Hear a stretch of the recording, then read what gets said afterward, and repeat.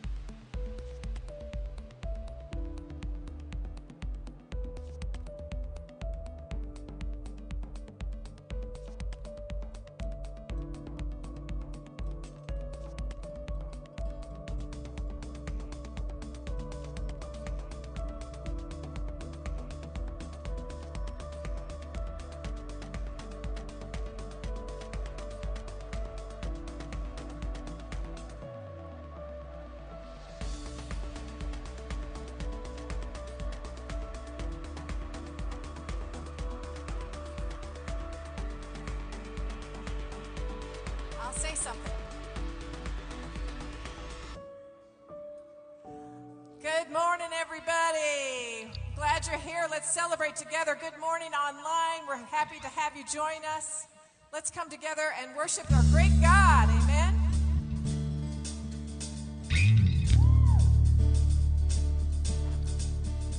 I was buried beneath my shame. Remember that? Who could carry that kind of weight? It was my tomb till I met you. Come on. I was breathing but not alive. All my failures I tried to hide. It was my tomb till I met you. You called my name and I ran out of that grave. Come on! Out of the darkness into your glorious day. Oh yeah. You called my name and I ran out of that grave. Yeah. Out of the darkness into your glorious day. Yeah.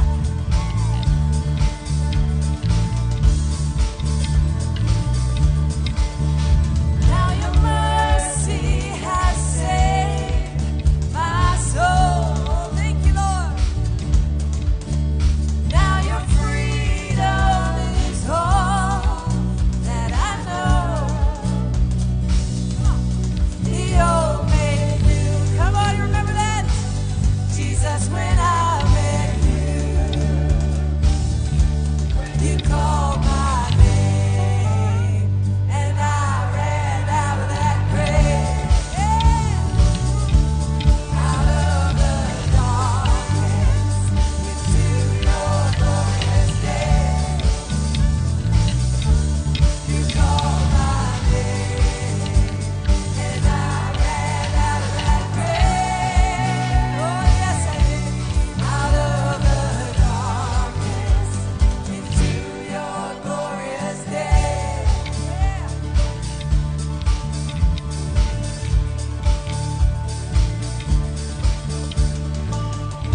Come on, this is our story, and it can be your story too if you want to know the Lord.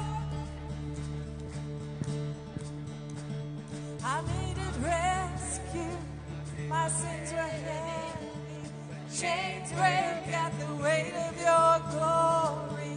I needed shelter, I was an orphan, but you called me a citizen of heaven. When I was broken, you were my healing.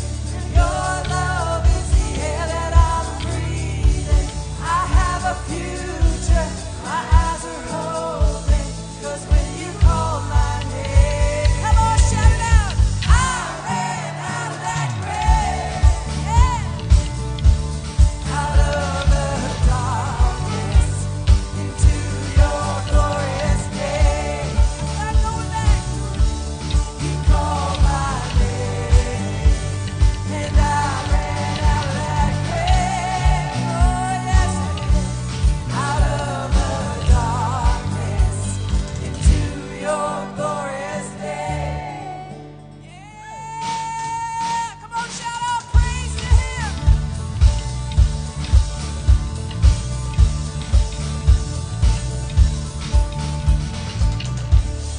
Amen. Let's give a shout of praise.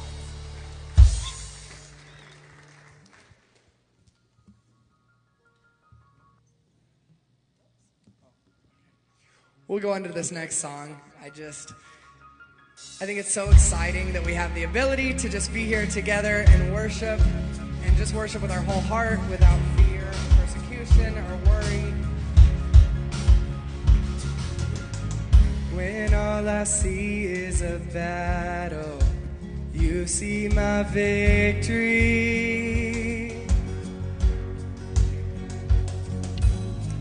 When all I see is a mountain, you see a mountain move. And as I walk through the shadow, your love surrounds me. There's nothing to fear now, for I am safe with you. So when I fight, I'll fight on my knees with my hands lifted high. Oh God, the battle belongs to you, and every fear I lay at your feet. I sing through the night. Oh God, the battle belongs to you.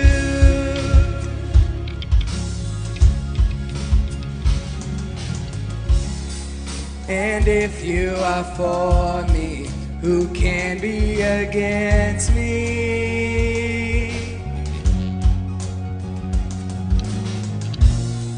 For Jesus, there's nothing impossible for you. When all I see are the ashes, you see the beauty.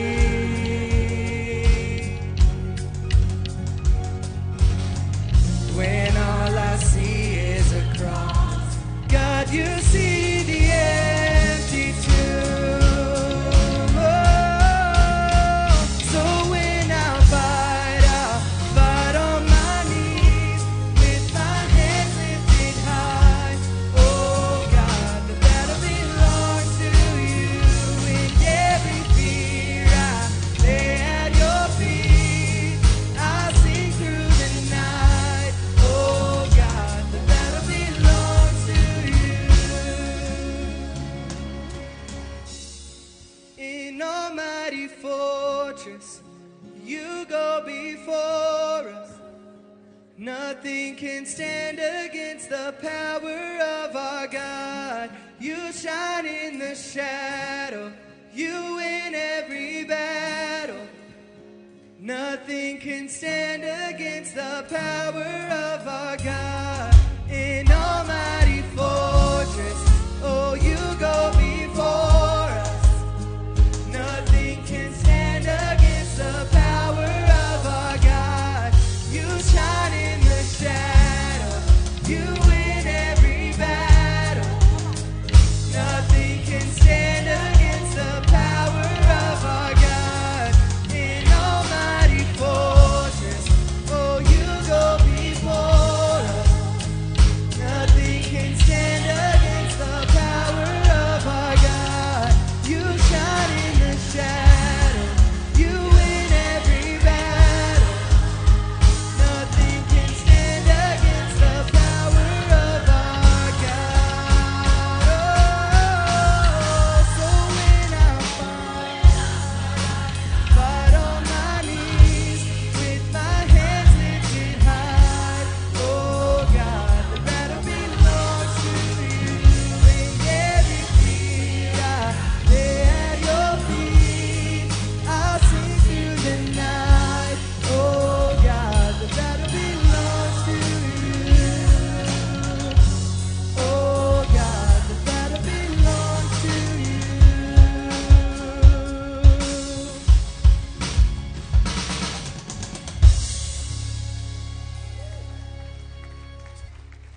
Hey, why don't you take a second and greet one another?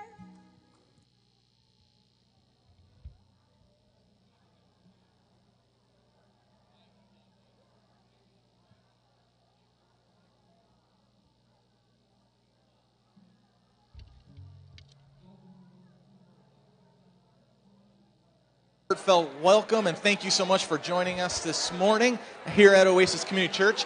Be blessed today and know that we think of you and pray for you often. Thanks for being here with us this morning.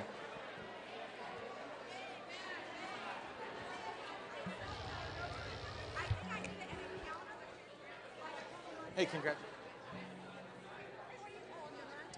Well, good morning, everybody. Show of hands, how many of you have yet to turn on your air conditioner?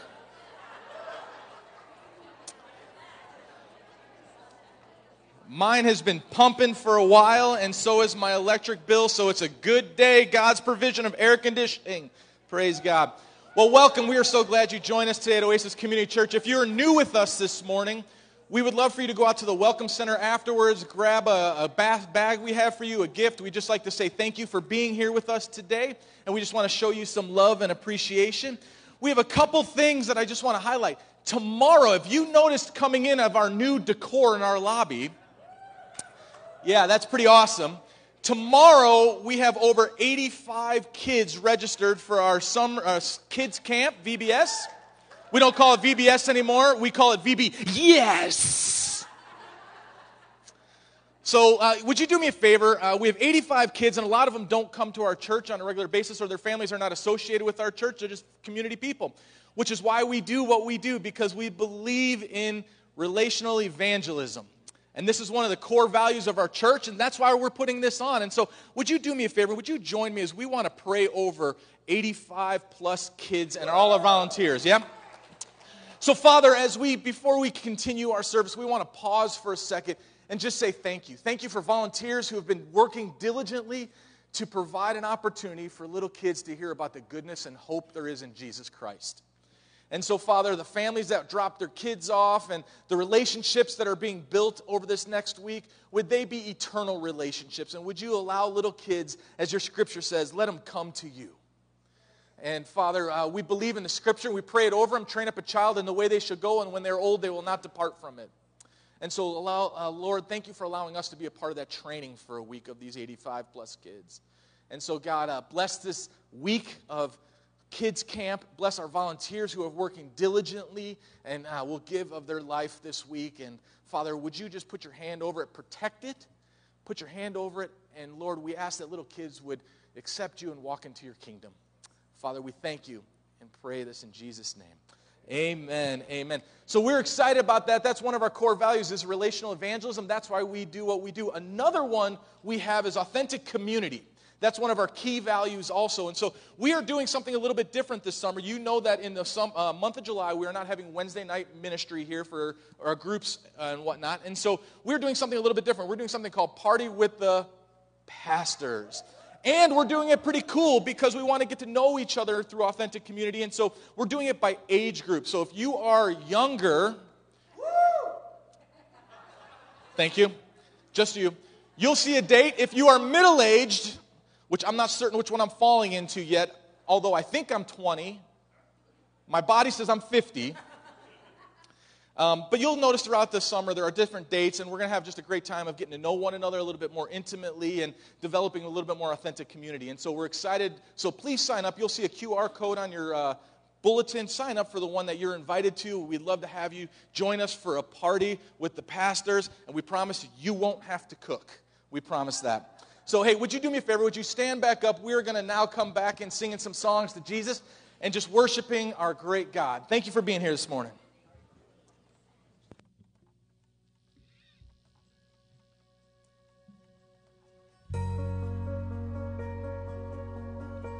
This next song is about really opening up your heart. Let's do it now together and laying it before the Lord.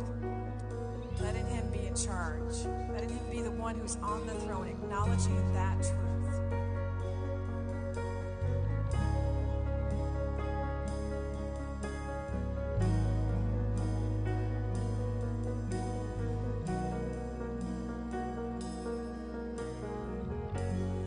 Here is where I lay it down, every burden, every crown. This is my surrender. This is my surrender.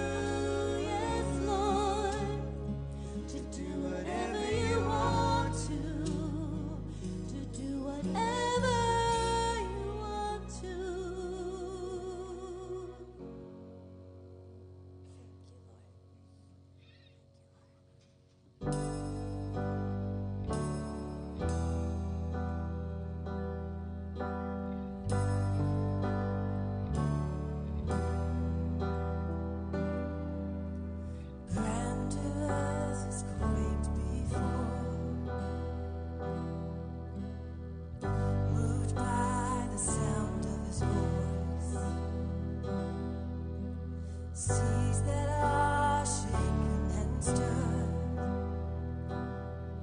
can be calmed and broken for my regard. Through it all, my eyes are on you. Through it all, it is well.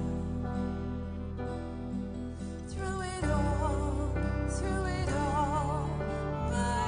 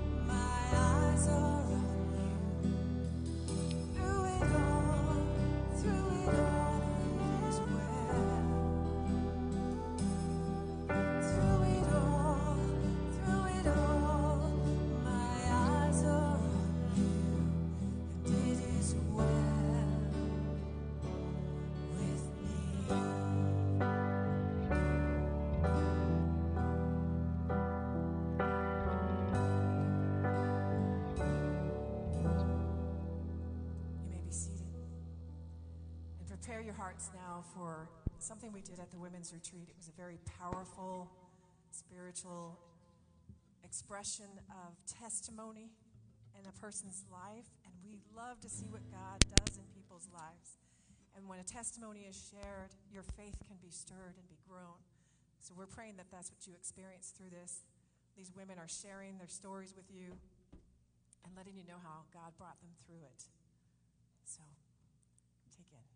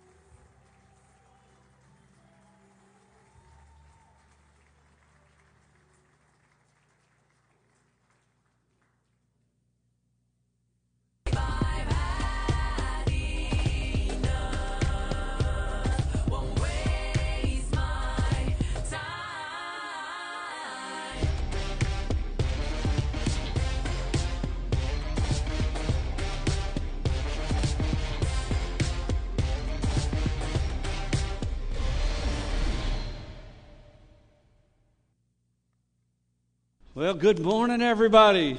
That was powerful, wasn't it? I tell you what, testimony is so special when we get to hear the things that God does in the lives of people. I took opportunity to see the women's retreat and watch some stuff online, and I saw this. I'm like, we got to show that. We got to do that at church. It was too powerful then, and it obviously today, as we saw it again, reminded of testimony, the power of God and His grace in the lives of people that changes us. It tells a different story in our life, and you might be here someone today that needs a different story told. I'm glad that you're here. Every one of us needed a different story told. Every one of us. There's not one of us here that came in with things perfect. We all needed to find the same saving grace that we heard in these stories that we saw in the testimony video today. And I just want to remind you that God has a great story to tell in your life. And we're in a series called Savage. And we're actually going to the context, the term savage back in my generation would be terrible, but it's kind of cool, and you're someone, a real tough person in a good way. Savage means that today, and we're using this series to talk about some of the Old Testament saints and the way that they comprehended God, the way they experienced God. And so today we're going to talk about someone that everyone's familiar with, and probably a story that everybody's familiar with. I'm going to talk about King David. Actually, I'm not going to talk about him in the beginning as king, because he didn't start out as king. He started as a young boy that was from a family in a small community that had no idea what God had in store for his life. But the way he exuded, the way he lived his life was truly a demonstration of the grace and power of God at work in somebody's life that was beyond reason. And I believe this with all of my heart. Some of you are in need of a God beyond reason today. You need God to do something spectacular in your life. You need the work of God in your life. And I just want you to know, as we go through this series, we're discovering the things that God can and will do for His children that He loves and He cares about. And you might find yourself in a circumstance or a situation or a relationship that just seems out of context of how you're going to fix it. And I want you to know that there is hope for you in life. So we're going to begin, and again, I'm going to highlight, David's story begins in 1 Samuel chapter 17. You can flip over there if you want, or get on your phone there. And it goes from 1 Samuel 17 all the way through 2 Samuel to the end, and it actually begins in 1 Kings. He's still alive when 1 Kings shows up, so we obviously don't have time to go through 17 through the end of 1 Samuel and the whole book of Samuel. So I'm going to pick one story. I'm going to talk a little bit about the context of his whole life, because he was quite an amazing individual. He was by no means perfect. As a matter of fact, he had some really tragic things that happened in his life, in his actions. There's things that he did that he wasn't proud of. Anybody fall into that category out there? Right? There's things that he did that when he thought of his life one day, I would never do that. He found himself in this position of brokenness. But I want to go back to the beginning of what set him apart in his life, that we can learn for our own selves, that had him at the end of his life still have this anointing and blessing on his life in spite of his failures. Because it's important for us to know that God uses us in spite of ourselves. Some of you ought to go, thank God! Right? We all ought to go thank God that God uses us in spite of ourselves, in spite of our weaknesses, our shortcomings, our failures. God chooses to use the weak. God chooses to use the broken. God chooses to use individuals that have, in what I want to call the main context of what we're going to discover about David. But before we jump in there, we're going to read some. 1 Samuel Chapter 17, verse number 1. Now the Philistines gathered their forces for war and assembled at Soko in Judah. So the Philistines are attacking the Israelites. They pitched camp at Ephes-dammim between Sokoth and Azekah. And Saul and the Israelites assembled and camped in the valley of Elah and drew up their battle line to meet the Philistines. So Saul has been made the first king of Israel after the judges, and he was made king. They got to pick him. He was a head and shoulders taller than everybody else. He was a standout in the crowd, in the Israelites. When he walked with the crowd, everyone like, who's that guy? You ever seen a crowd where a guy stood out and you knew it was a professional somebody? Right? You walk and you're like, wow, that guy's not like the rest. You knew he was a standout. Well, Saul was that standout guy. He'd become the king of Israel. God blessed him, and then he disobeyed God's directives and commands and began to do his own thing, and God began to be displeased with him and decided to raise up another king, which we'll find out in just a little bit. David was actually picked as the new king while Saul was still the king. How many of you know there might be trouble in that thought? So David finds himself, he's actually anointed by king. At this time, this story is happening, but Saul is king of the Israelites, and he's the man's man of the Israelites, but he's a little older now. Verse number 3, the Philistines occupied one hill and the Israelites another, with the valley between them. a champion named Goliath, who was from Gath, came out of the Philistine camp. His height was 6 cubits and a span. Anybody know what that height is? 9 feet and 9 inches tall. He had a bronze helmet on his head and wore a coat of scale armor of bronze weighing 5,000 shekels. His armor was 125 pounds. On his legs he wore bronze greaves, and bronze javelin was slung on his back. His spear shaft was like a weaver's rod, and its iron point weighed 600 shekels. That means that the end of his spear, it really wasn't a throwing spear, it was a shoving spear. It weighed 16 pounds almost. It was almost 16 pounds. It was on the end. And this guy was so big that 125 pounds on him and a 16-pound thing on the end of the spear was not too heavy for him to carry in his warfare attire. His shield bearer went ahead of him.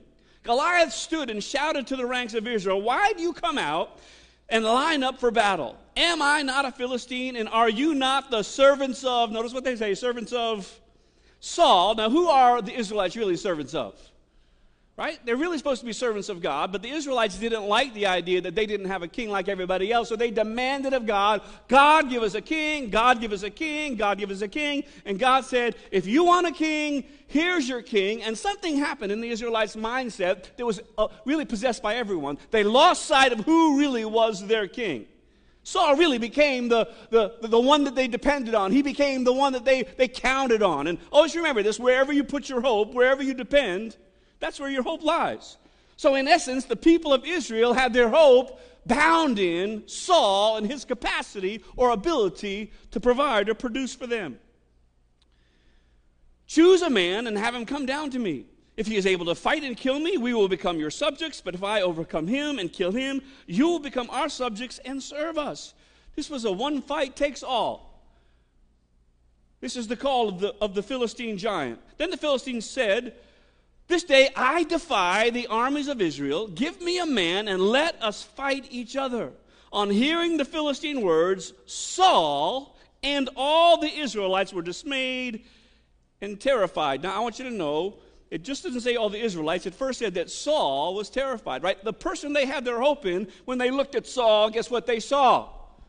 They saw a man that was afraid and fearful, and that fear was triggered in all of the Israelites that in times past had seen God do tremendous and amazing things through the hand of his people. God had done miracle after miracle, and his power was revealed time and time again. And yet now Saul is standing as the king, afraid of one man standing, make a declaration against him.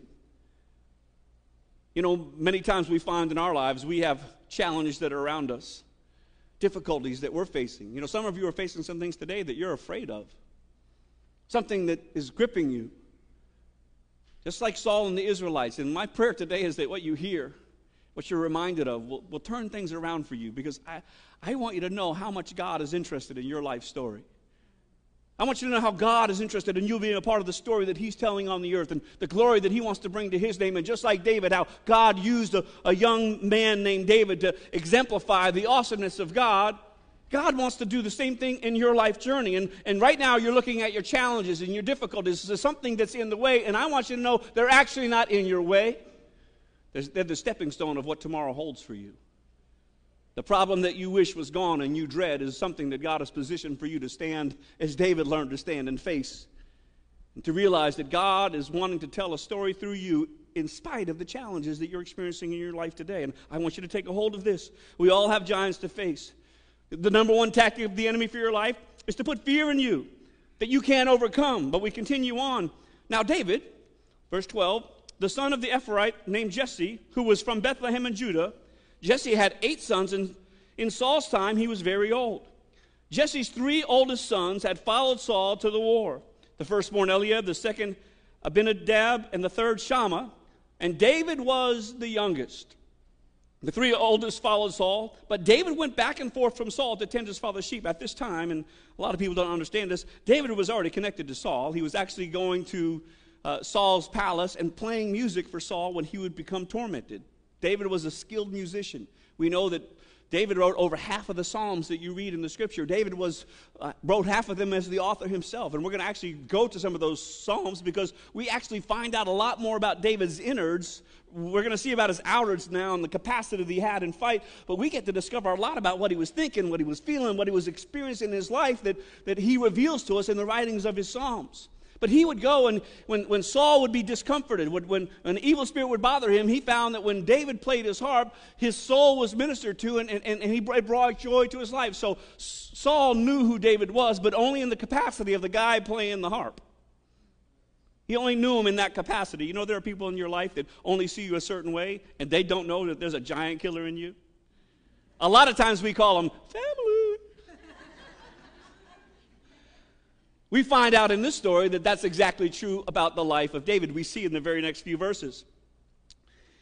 David was the youngest, verse 16. For 40 days the Philistine came forward every morning and evening and took his stand. Now Jesse said to his son David, take this ephah of roasted grain and these 10 loaves of bread for your brothers, and hurry to their camp.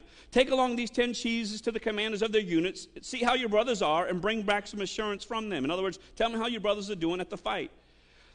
They are with Saul and all the men of Israel in the valley of Elah fighting against the Philistines. How many of you know they weren't really fighting? And there was no news to be brought forth. Why? Because they were afraid, they weren't engaging. Like every time armies got together in the day they showed up, they engaged, they fought. Well, we see here for 40 days, this Philistine has made this declaration defying the armies of Israel time and time again. Verse 20, early in the morning, David left the flock in care of a shepherd, loaded up, and set out. We see he was caring for his sheep, and as Jesse had directed. He reached the camp as the army was going out to its battle positions, notice this, shouting the war cry. I want you to picture this. These are a bunch of men that are afraid, scared to death every day. But every morning when they go down to the line before they fight, guess what they do? Oh! They pretend. Every morning they're pretending they're ready for a fight and a battle. Every one of them, they're getting in their little huddle.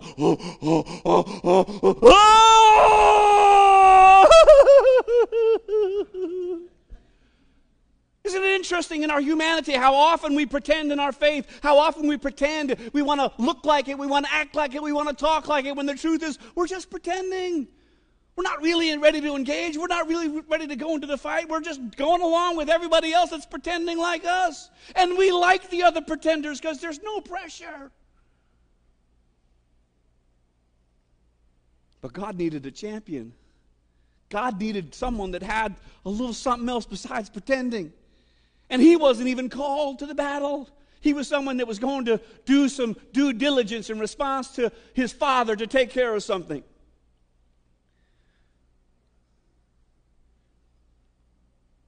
Verse 21, Israel and the Philistines were drawing up their lines, facing each other. David left the things with the keeper of supplies, ran to the battle lines, and asked his brothers how they were. And as he was talking with them, Goliath, the Philistine champion from Gath, stepped out from his lines and shouted his usual defiance, and David heard it. Except he heard something not like everybody else.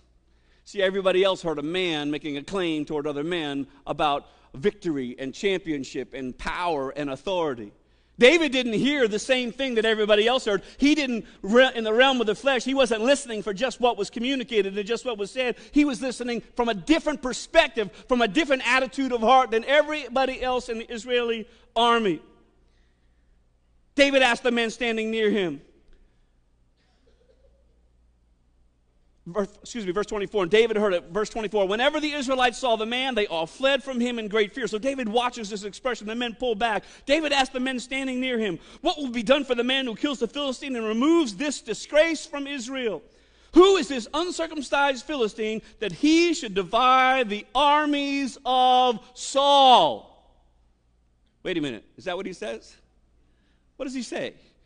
That he should defy the armies of the living God. Where you put your hope lies. Many of you, when you look at your circumstances, you see your situations, you are looking at it through a manly perspective. What can my boss do? What can my spouse do? What can my kids do? What can that person do? What is possible? But when David looked at the scenario and the situation, he didn't relate it to human means. He said, you are not defying Saul and the armies of Saul. You, my friend, are defying the living God And there is a price to be paid when you defy the living God. I want you to notice the attitude of heart that David is possessing that is beyond all those that are around him. Verse 27, they repeated to him what they had been saying, told him, this is what will be done for the man who kills him.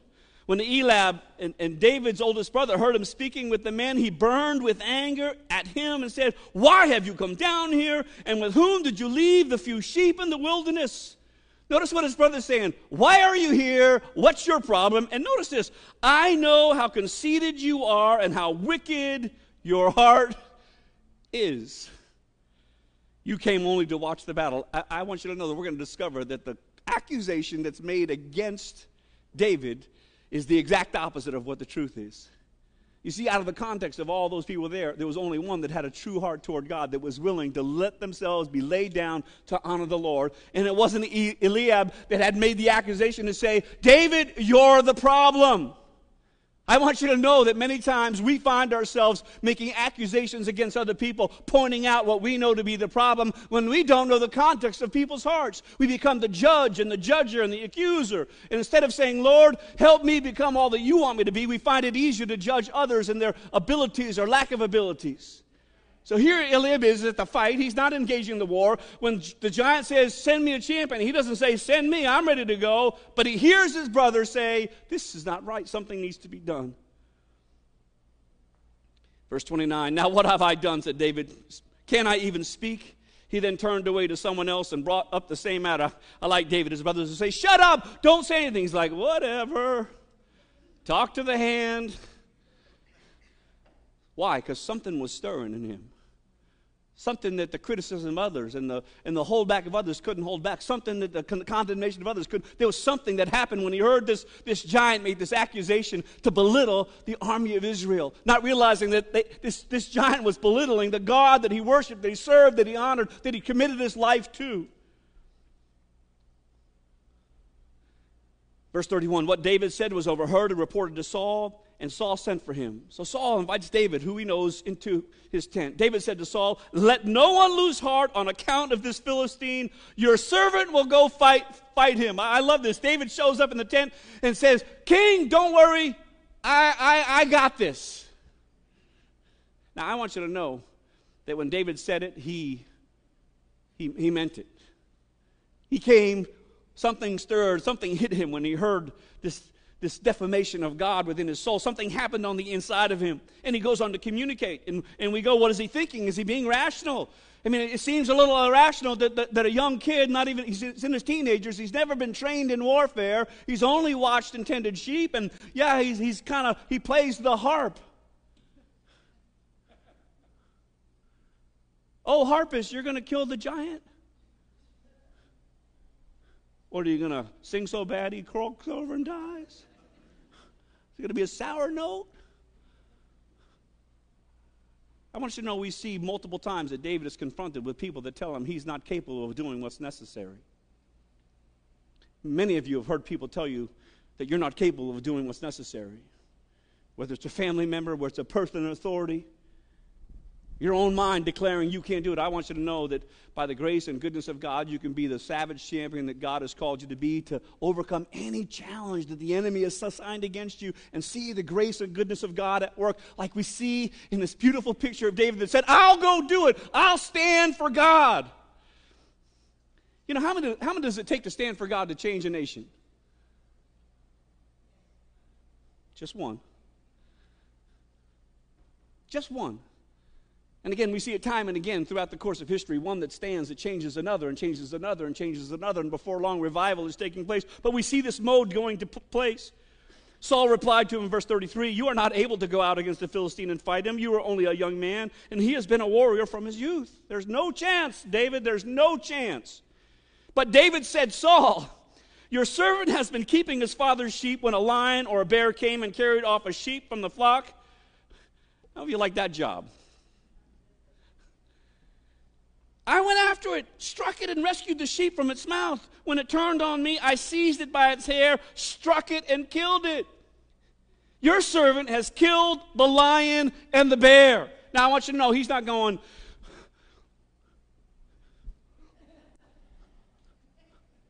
tell you what I've done.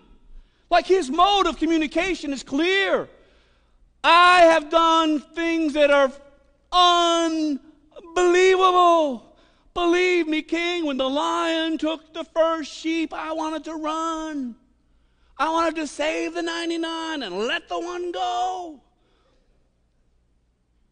But something happened inside of me, a passion, and we're going to find out it was a passion that was instilled in him when he was anointed king. The Bible says the Spirit of God came upon him and it transformed his life forever. He was one of the few individuals that in the Old Testament we see the Spirit of God repetitively on him, flowing through him, ministering through his life. We see the same gift and advantage that we have as New Testament Christians when the Holy Spirit fell in the book of Acts, this access to the Spirit. David had this access, and something happened when the lion came and took the first sheep. Supernaturally, God said, don't let it go. And he went and experienced the victory over a lion. The same thing over a bear. He saw an experience of an overcoming situation that he could not take credit for himself. And so when Goliath stood and everything within his being said, you're not capable of doing this, something of that passion rose up and said, I know you. I know what's like you. And this is what he's communicating to Saul. Your servant has killed both the lion and the bear. This uncircumcised Philistine will be like one of them because he has defied the armies of the living God. Saul, he's come against our God. And by the grace of God, my passion, my belief in God will not shake the identity that I know that today that giant belongs to me. The Lord who rescued me from the paw of the lion, the paw of the bear, will rescue me from the hand of the Philistine. Notice what he's saying even. I can't do it myself. As soon as I go out there, I'm going to need a rescuer. As soon as I move to the field, I want you to know my hope in my heart is, God, rescue me. I shouldn't be here. This is not a place for a shepherd boy. I need a Savior, a rescuer who's going to do what only you can do. I want this to be current for you. I want you to realize that the heart of David positioned himself before God, that God was due full honor and respect, and he had a trust in God and a belief in God that God could do anything. He believed it.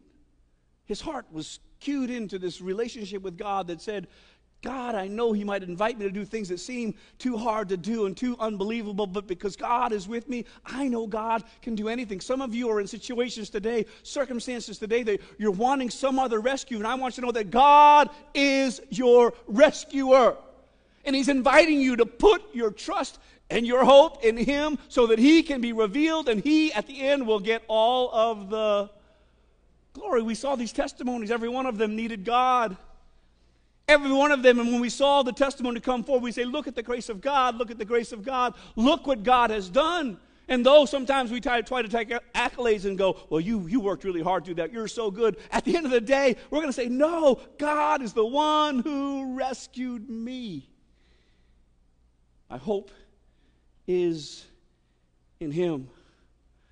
Saul said to David, it's finally coming to picture in his mind, go, and the Lord be with you. Basically, as you say it done, I believe you, David. I'm looking at a kid going, you're going to do this, aren't you? Champions of faith trust that God is able to deliver them. Verse 38, then Saul dressed David with his own tunic. He put his coat of armor on him, bronze helmet on his head. David fastened on his sword over the tunic and tried walking around.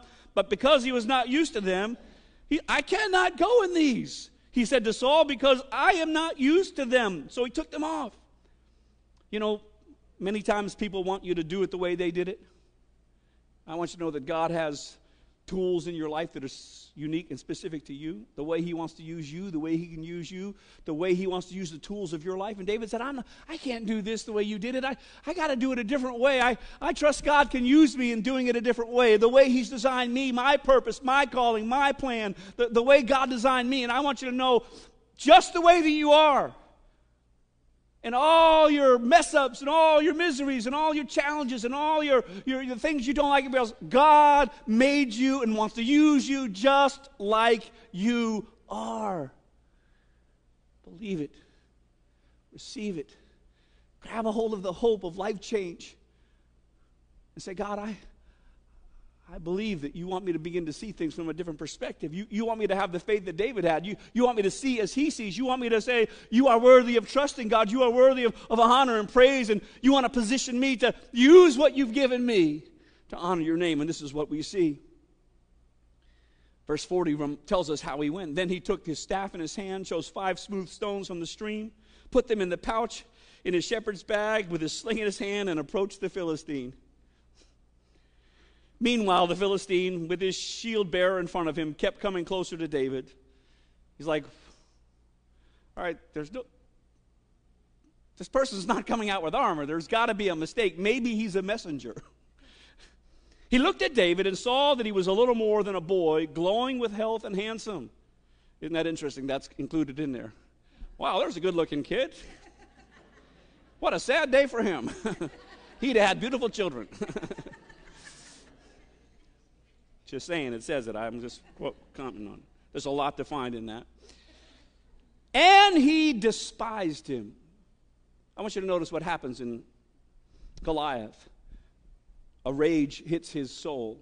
You see, he's conquered the greatest of the greatest, the biggest and the best, the champions. He knows that even if he defeats this, it's not like he's going to go back to the house and everybody's going to go like, Saul, you're amazing. You killed a shepherd boy. He's mad. He's like, this is the best they have to offer. This is a waste of my afternoon. I mean, this is no big deal. This is kind of a spit in my face by the Israelites.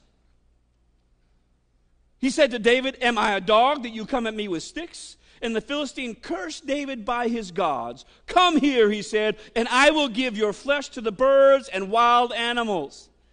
David said to the Philistine, you come against me with sword and spear and javelin, but I come against you in the name of the Lord Almighty, the God of the armies of Israel, and whom you have defiled. This day the Lord will deliver you into my hands, and I will strike you down and cut off your head. This very day I will give the carcasses of the Philistine army to the birds and the wild animals, and the whole world will know that there is a God in Israel. The giant says, I'm taking you out. And David said, you got it all wrong, son. You look out the outward and look at me from the outside and you say, yeah, there's a boy coming. I want you to know it was a boy. I want you to know he was a shepherd.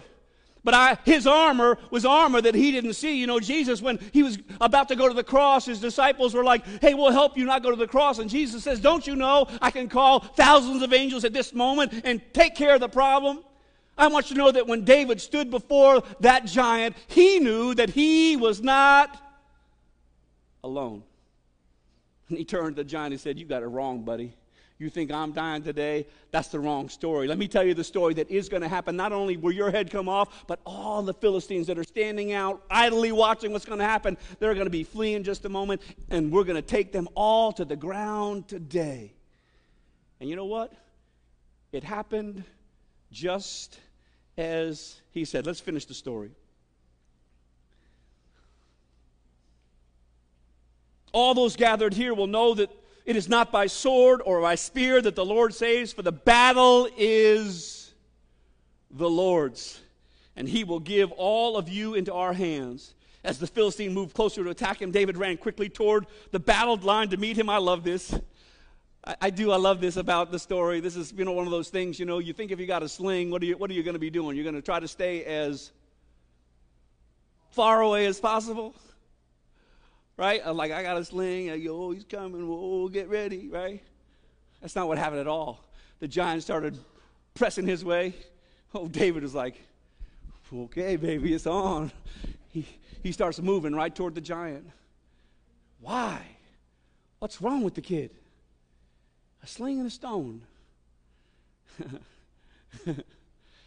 God's wrong with him.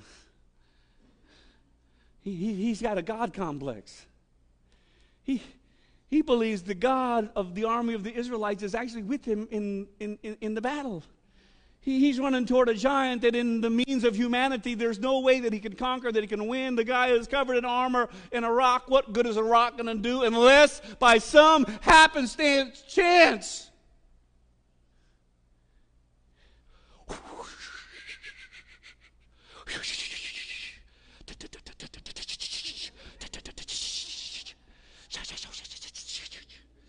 Bah!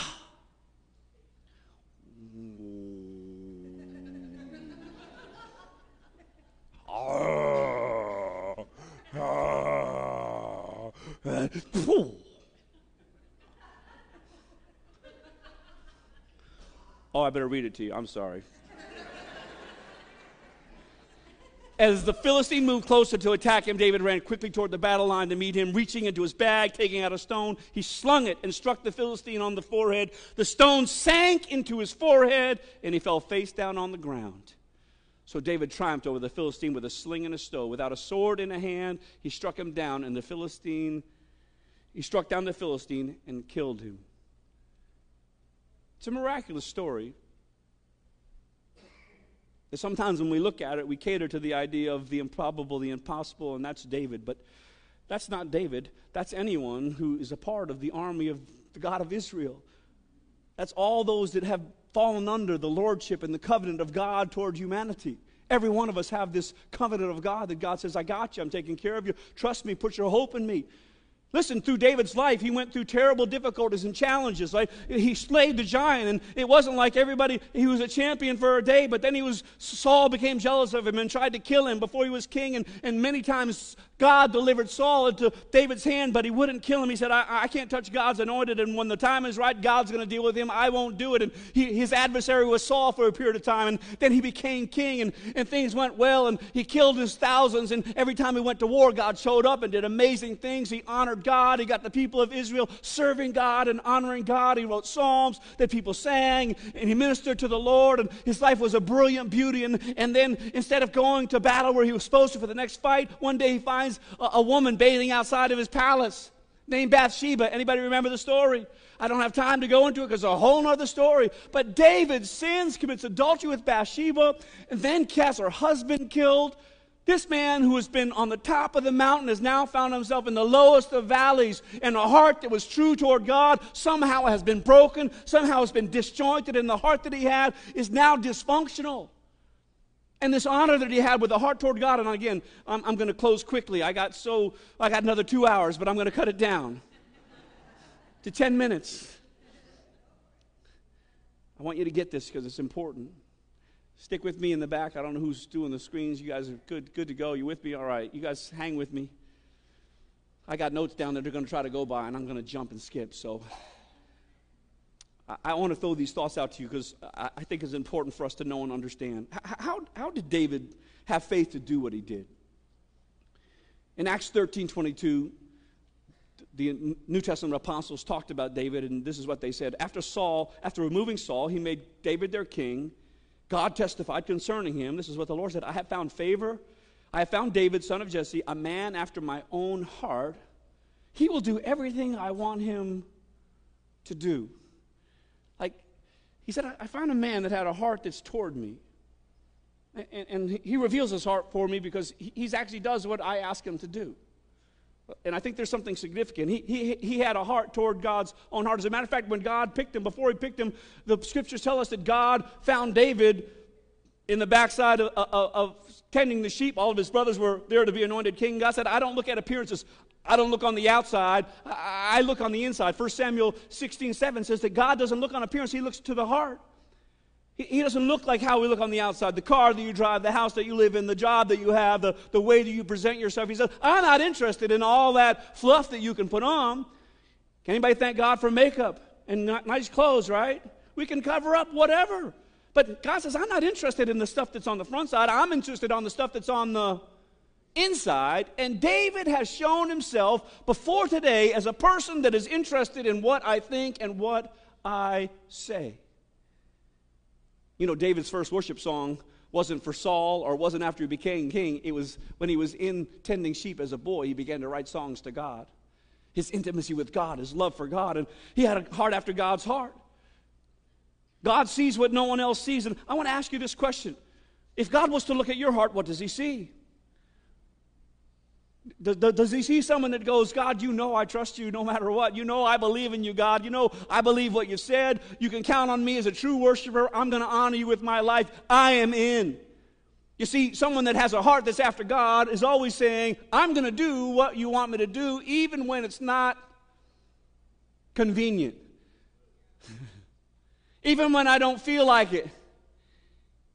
Does it mean I'm going to be perfect? No, David wasn't perfect. He's the perfect picture of someone that was imperfect, that yet found themselves coming back to this place of a pure heart before the Lord, of an open heart before God. And he did some tremendous, horrendous things. And yet he had the capacity and the ability to get back into the right graces of God in his own heart. Hebrews reminds us we can't hide anything from God. 4:13 says, nothing in all creation is hidden from God's sight. Everything is uncovered and laid bare before the eyes of to him who we must give an account. God knows you. Some of you are so funny, you're like, ooh, I got away with it. No, you didn't. God loves you, but he also knows. And the question for you, do you have a heart that's after God? Are you in a position in your life to say, God, you know what, I trust you. I'm willing to do what you want me to do, even at a cost. Even when it's difficult. I don't just do what you want me to do when it's good, when I get to take out giants. When everybody goes, David! I'm going to do what it's hard to do when no one sees, when no one is looking. God saw that David trusted who he was and that David was fully dependent on his goodness. And remember, we place our hope in what we can depend on. And many of us have not come to the place in our life where we truly depend on God. We haven't put our hope in him. We haven't said, God, you're the only one that can make me survive. You're the only one that can get me through this. You're the only one that can manifest yourself in this situation. And I'm inviting you today, put your hope in God. A couple things that I want to highlight to you about David. Number one, David was a true worshiper of God. He really had an intimate relationship with God. He gave him his adoration, his praise, his obedience. Everything he had, he gave due to God. You know, cultures around the world give obeisance to all kinds of gods, and the way they serve them, sometimes like, who would do that? And yet we serve the living God, and we hardly can give him credence. We can hardly find ourselves on our knees and lifting our hands and saying, God, you are worthy. We think there's something wrong with that. We think somehow of surrender, self-surrender, and self-honor to the Lord, that somehow it's a sign of weakness, when the truth is, it is the sign of the greatest offering of your life to a God that is the only one dependable. Do you realize that you fail? How have you ever realized you're not so dependable? Thank you. We fail. We find ourselves not being able to live up to even the qualifications we want or the esteem that we want. We don't live up to ourselves, but God never fails. And yet we find it hard to worship him. He invites us. He says, sing to me. We're like, I don't sing. God says, sing to me. And you say, I don't sing. Sounds like God's inviting you to do something you don't do. God invites us to do myriads of things. I want you to pray. I want you to share your life. I want you to share your resources. I want you to do these things as an example of my grace and life. And sometimes we find ourselves struggling in these, and God says, listen, I want to be your God. I want to show you my power and my glory, but you have to truly worship me. In spirit and in truth, Jesus went on to say. He wrote in Psalms 34, I will extol the Lord at all times.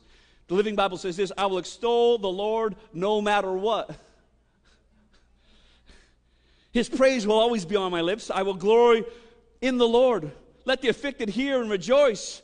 Glorify the Lord with me. Let us exalt his name together. Psalms 25 says this, in you, Lord, God, I put my trust. I trust you. Do not let me be put to shame, nor let my enemies triumph over me. No one who hopes in you will ever be put to shame, but shame will come on those who are treacherous without cause. David said, I'm going to be a worshiper. The second thing that David did, he committed himself to the law of God. He said, God, I'm going to find out what you said, and that's the way I'm going to live. I want to understand how to do this right, and the only way I can do it without me making the decisions is to find out what you communicated and do what that is. He committed himself to meditating on the Word, to meditate on the law, to say, Lord, let me understand the guidance that you put into play. He wrote scriptures like, your Word is a light unto my path, a lamp unto my... You're the guiding of my system in life. I want to learn how to act, how to know, how to go. He dedicated himself to the law. He had this intimacy with God. He had the ability to believe that God was at work no matter what. His life said, because I'm reading your word, I know how to come into harmony with you. I know this is what your will is, and because it's your will, that's what I want my will to be. I want to understand the way you want me to go, not the way that I want to go, because sometimes the way I want to go is my problem.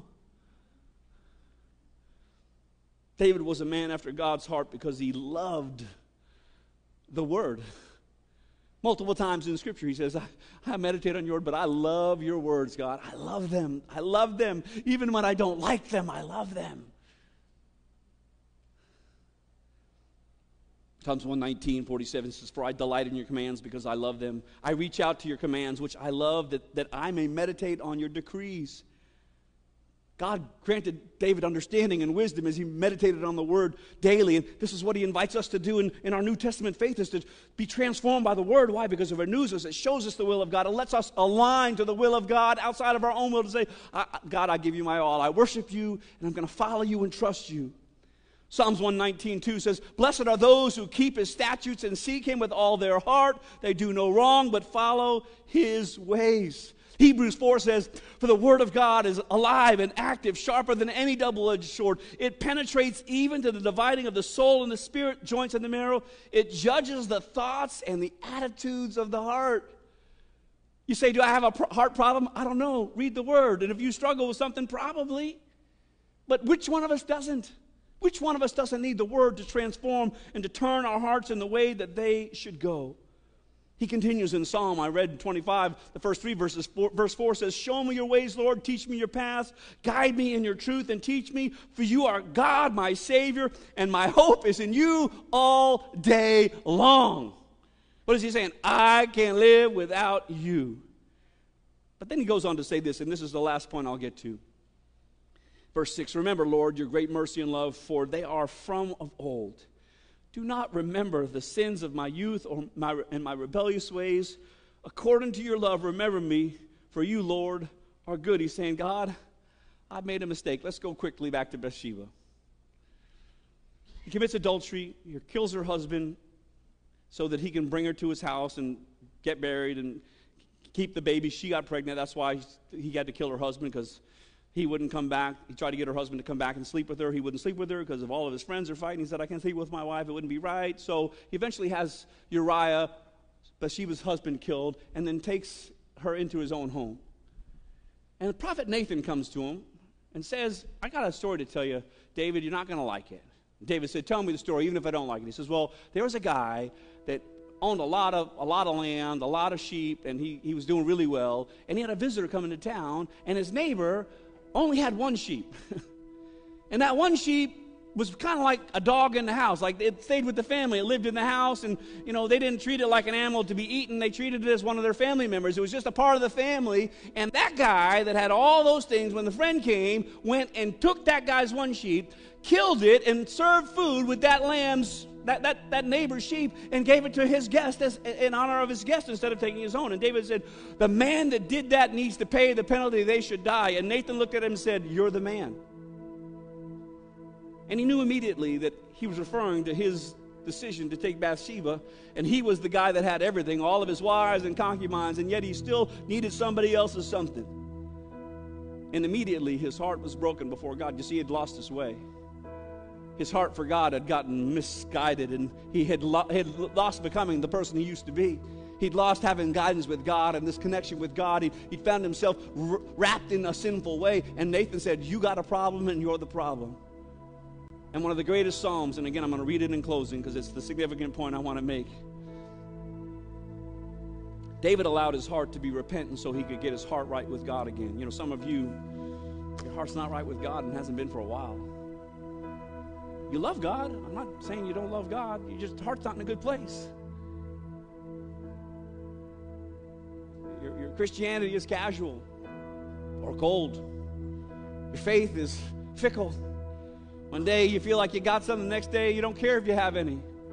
The way you live your life is as if God doesn't exist. It's God. There is no army that's defied by the Philistines that says God is bad. It's just human stuff. Well, Christians are bad. And it has nothing to do with a living God or a God of the universe or a God that's worthy of worship. We look at practicum. We only look at it in a practical way instead of, no, what they're doing, what they're saying is not just against our Christian faith. It's against God. It's against the nature of God. It's against the call of God. And my passion has to be moved in some way. But when my heart is cold, when I find myself wrapped up in this position that's human and not godly, I'm lost in my way. The prophet said to him, you've lost your way. David's response is immediate and says, I am the man, I have sinned, I'm the one he took responsibility. One of the things I want to say today as I close, one of the greatest things for us to do to get our heart back right is to take responsibility maybe for the coldness of our life. Maybe you need a Nathan in your life that can say to you, hey, this isn't right, and you need to get it right. Maybe today I stand in that role and saying, hey, there's some things that aren't right, and you give me the privilege for a moment to be Nathan and say, yeah, man, God's calling you back to him. He's saying get it right. One of David's greatest psalms of redemption is Psalms 51, and I'm going to read it as I close. Have mercy on me, O God, according to your unfailing love. According to your great compassion, blot out my transgressions. Wash away all my iniquity and cleanse me from my sin. For I know my transgressions, and my sin is always before me.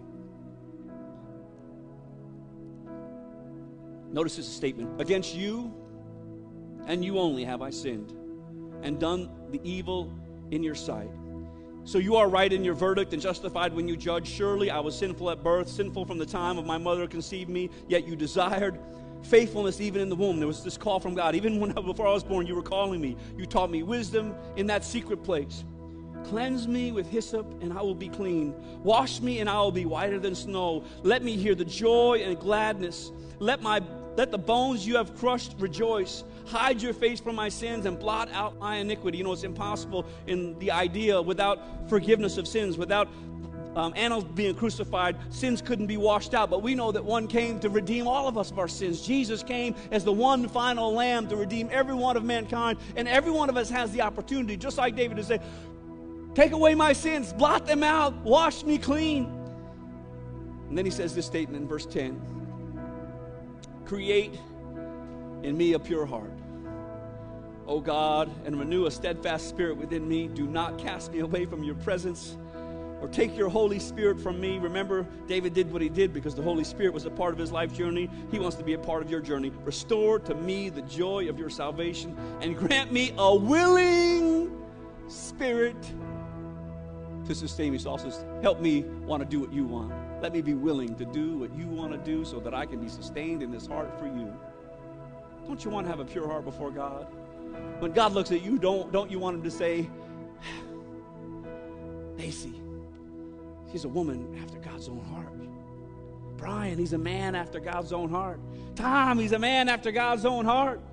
Don't you want him saying that about you? Saying those words to you, you're a person after God's heart. Well, it requires this repentance and this identity of saying, God, I take responsibility and I want to be who you want me to be. A right heart is a vertical heart. One that looks upward. You care about what God cares about. That's what he's inviting us to do, to say, God, get me back to the place that I care about the things that you care about, that I can become the person you want me to be. You know, Peter, when the Holy Spirit fell on the apostles, they began to speak in other tongues, and great things were happening around them. The people around them said, you guys are crazy, something's wrong with you. And he tells them, listen, Jesus is wrong with us. Our life has been changed, and now we have this new hope that's found. And in verse 3, chapter 3 of Acts, in verse 19, he says, repent then and turn to God, so that your sins may be wiped out and that times of refreshing may come from the Lord. How many of you want to be refreshed? This morning, I'm inviting every one of us to a place of repentance. Not because we're not perfect. We're not perfect. We're not perfect. We need repentance because we want to have our heart right before God. And you say, well, Bill, how can my heart get right? I got a lot of trouble. Listen, all it takes is turning back to God and saying, God, forgive me. Blot my sins out, Lord. I want to do your will. I want your will to sustain me. I want to connect with it. I want my heart to reflect your heart. I want to see you work in my life so that you get the credit and the glory, so I can have a sign up one day and say, this was my life. Look what God did. And he gets all the praise. You see, we praised today when we saw those people stand up here. We didn't go, what a nice story. They did good for themselves. We went, God is good. He beat that giant in their life. He overcame that challenge. He overcame that difficulty. And I want you to know that God is still telling the same story. He just wants to tell it in your life. We're going to close in prayer. You guys are so gracious to give me this extra time. You're watching online. It's time now. I want you to take a moment, and I want us to turn our hearts toward God. I want us to look at our life with a place of responsibility and say, God, do I trust you? Have I been trusting you? Do I unequivocally go, God, I know you got my back, and I'm all in. Am I doing your will? If not, will you join with me in this prayer of repentance and saying, God, forgive me? Maybe you're here for the very first time and you've never given your heart to Jesus. This prayer of repentance is the same thing that we do when we commit our heart to Christ for the first time, to say, forgive me of my sins, Lord. Lead me in the path that you want me to go. I want to be your champion on the earth that glorifies your name and that you live in. If you need to give your heart to Christ, pray this prayer as well. I'm going to do it all in one combination of repentance, getting our lives back right with the Lord, but also committing it to for the first time. Are you ready for this? We need this in our heart. We need this in our life, this attitude of repentance and honor to the living, true God, the God of our Christian faith that is worthy of praise and adoration and surrender and repentance. Lord, we come to you now. Would you pray this with me? God, thank you for your grace in my life, that you choose to overlook my sins because of the blood of Jesus Christ. You chose to forgive me and invite me into your family for eternity so that I could know you and be with you. And today I turn from my old way of living. I repent from not living up to the standard you have for my life. And I choose you fresh today to be my Lord and my Savior. Let your will shine through my life. From this day forward, Jesus, I call you my Lord, and I will follow you. Amen. You know, if you prayed that prayer for the first time, I want you to do me a favor. There's going to be a text message on the screen, online, here in the sanctuary. If you gave your heart to Jesus today, or maybe you made a fresh recommitment to the Lord, would you text us in this number, say, I did that today? We want to respond to you. We want to be a blessing to your life. But for all of us, I know that the Lord was speaking today to us to get to this place of redemption and David kind of living, to see God at work in our life in spite of us. God can do great things. We love you. We appreciate you. I speak the blessings of God over you. As you go, if you have prayer needs of any kind, we have some prayer ministry team leaders that are going to be up here on the front to pray for your needs, whatever they might be. We believe God answers prayer. God does great things, and there's a testimony he wants to tell through you. So if you need that prayer, please make your way to the front, and please text me if you gave your heart to the Lord today. May God richly bless you. Thank you. If you're a first-time guest, we would love to have an opportunity to connect with you and give you a free gift for joining us today. Or if this isn't your first time, but you're ready to get connected, go ahead and send me an email and let me know how we can best serve you. We have life groups, both live and virtual, classes and resources to help you live your life in complete freedom. And you know what? If you're ready for the full on-campus experience, you can reach out to us via email as well, and we will get you connected with an opportunity to check us out and meet our church. Thank you so much for watching, and have a blessed week.